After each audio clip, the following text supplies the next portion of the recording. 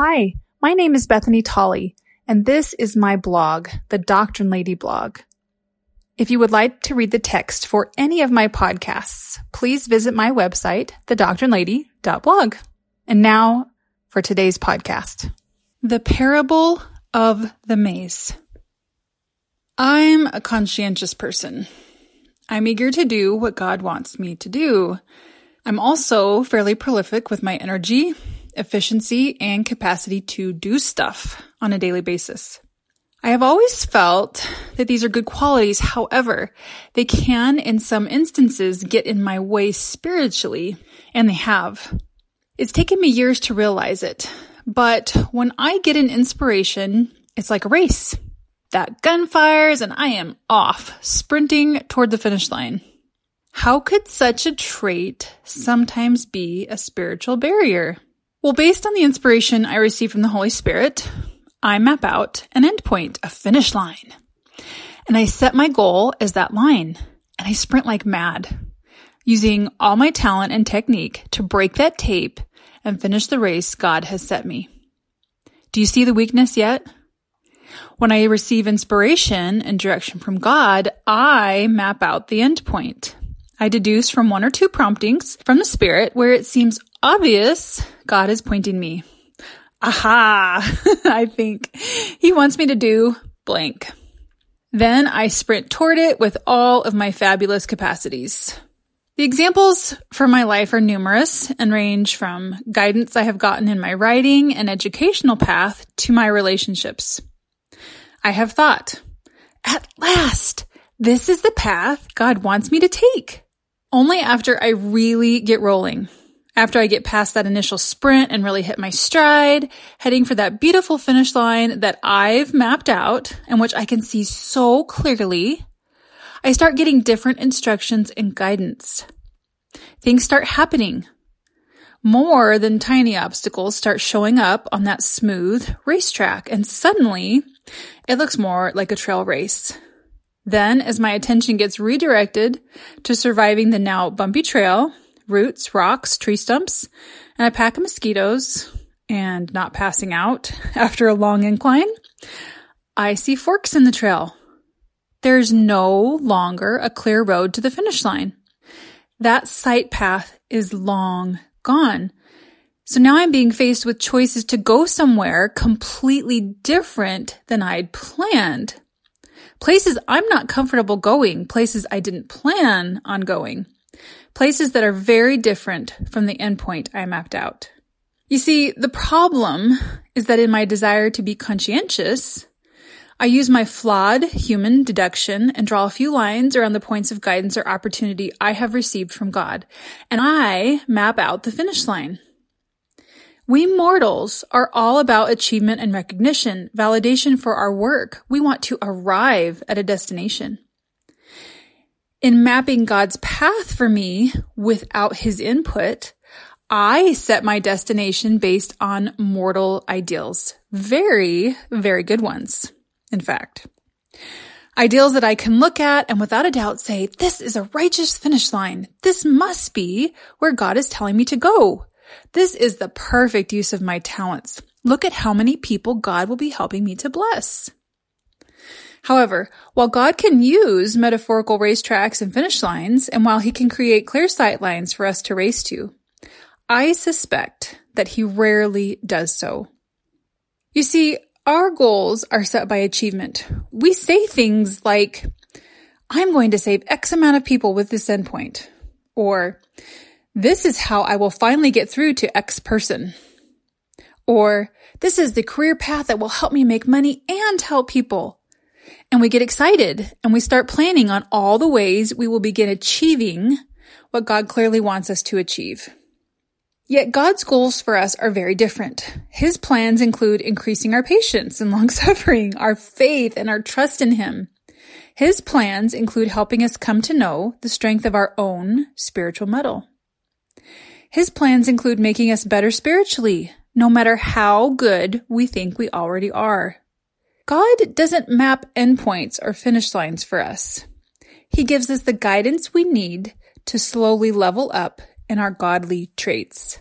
Isaiah 55 verses 8 through 9 teaches us very clearly that God's thoughts are higher than our thoughts, and his ways so much higher than our ways, so much higher, in fact, that we cannot even begin to see or contemplate, except sometimes in retrospect, what he is doing with us in our lives. We certainly, with our mortal vision, do not have the capacity to see where he is leading us for our sake. It has taken me years upon years upon years to understand this truth, and it is not one I like very much. But I recognize its truth without any doubt. Over the years, God has given me instructions, and I have run face first into brick walls.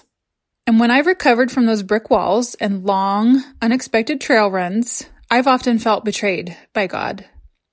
Why would he give me X inspiration only to tell me when I'm halfway around the track that X isn't my destination at all? I have spent a lot of time despairing and being frustrated and angry. Stuff like that makes you question whether the original inspiration you received was inspiration at all. I was expressing these frustrations and sorrows to one of my stepdaughters, I call them bonus daughters, about a year ago or maybe a little more. And in response to my complaining about how God was leading me around on wild goose chases, she said the most profound thing I have heard in years. In fact, she produced a metaphor in parable form that absolutely floored me. I know I will not recount her words as truly as I would like, but the metaphor is sufficiently powerful, I feel, to communicate with any who are listening. She said, "The problem is that you're looking at life like a road. You get the direction to turn right, and then you look all the way to the horizon and assume that's where you're headed. I like to think of our lives more like a maze. God may say, turn right, but he only means us to turn right until he tells us when the next turn is. Each direction he gives us is a direction, but it is not the last direction. He has to get us through the maze." Can you see how profound that is? I have been pondering this parable of the maze ever since, and I realized that my flaw was in mapping out the endpoint.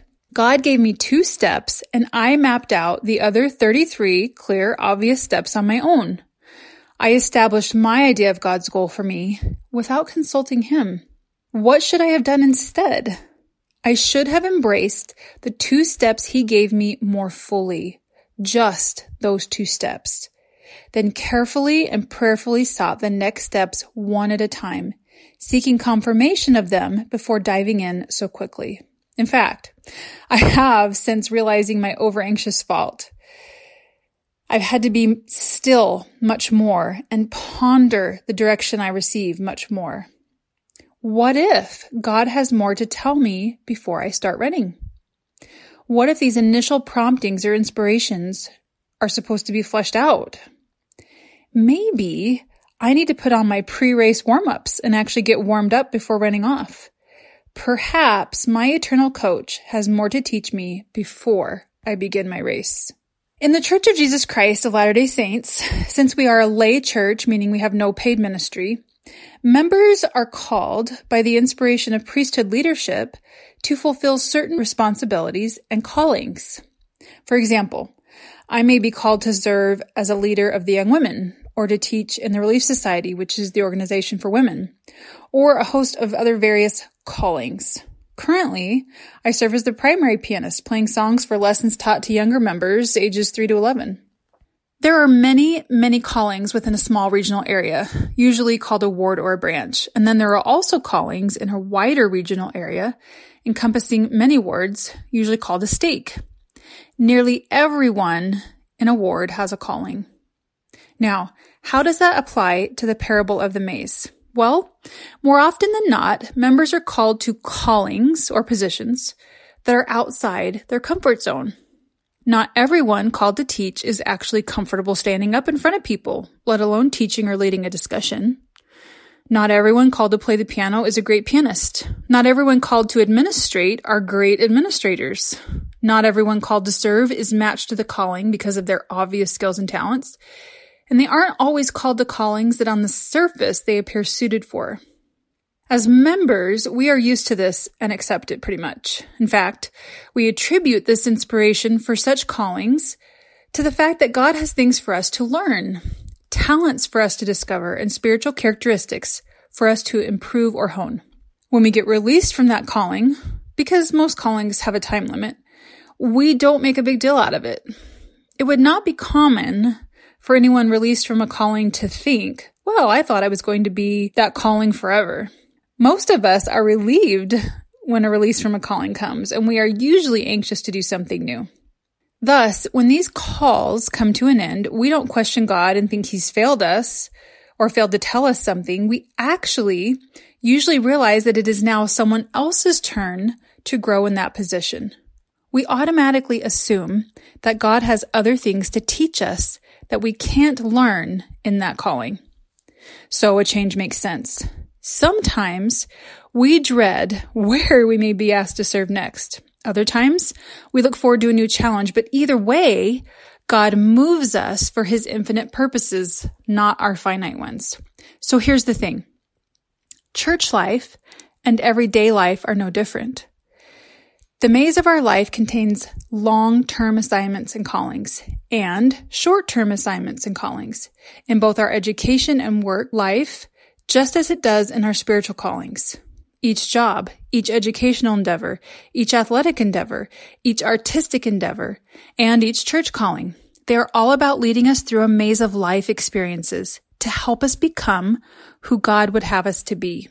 If we try to make our identity a career, a title, or recognition of our talents and capabilities from others, or any other mortal culmination, we will find ourselves disappointed when we either don't reach that distinction, or when we reach it and find it doesn't bring the joy we expected it might.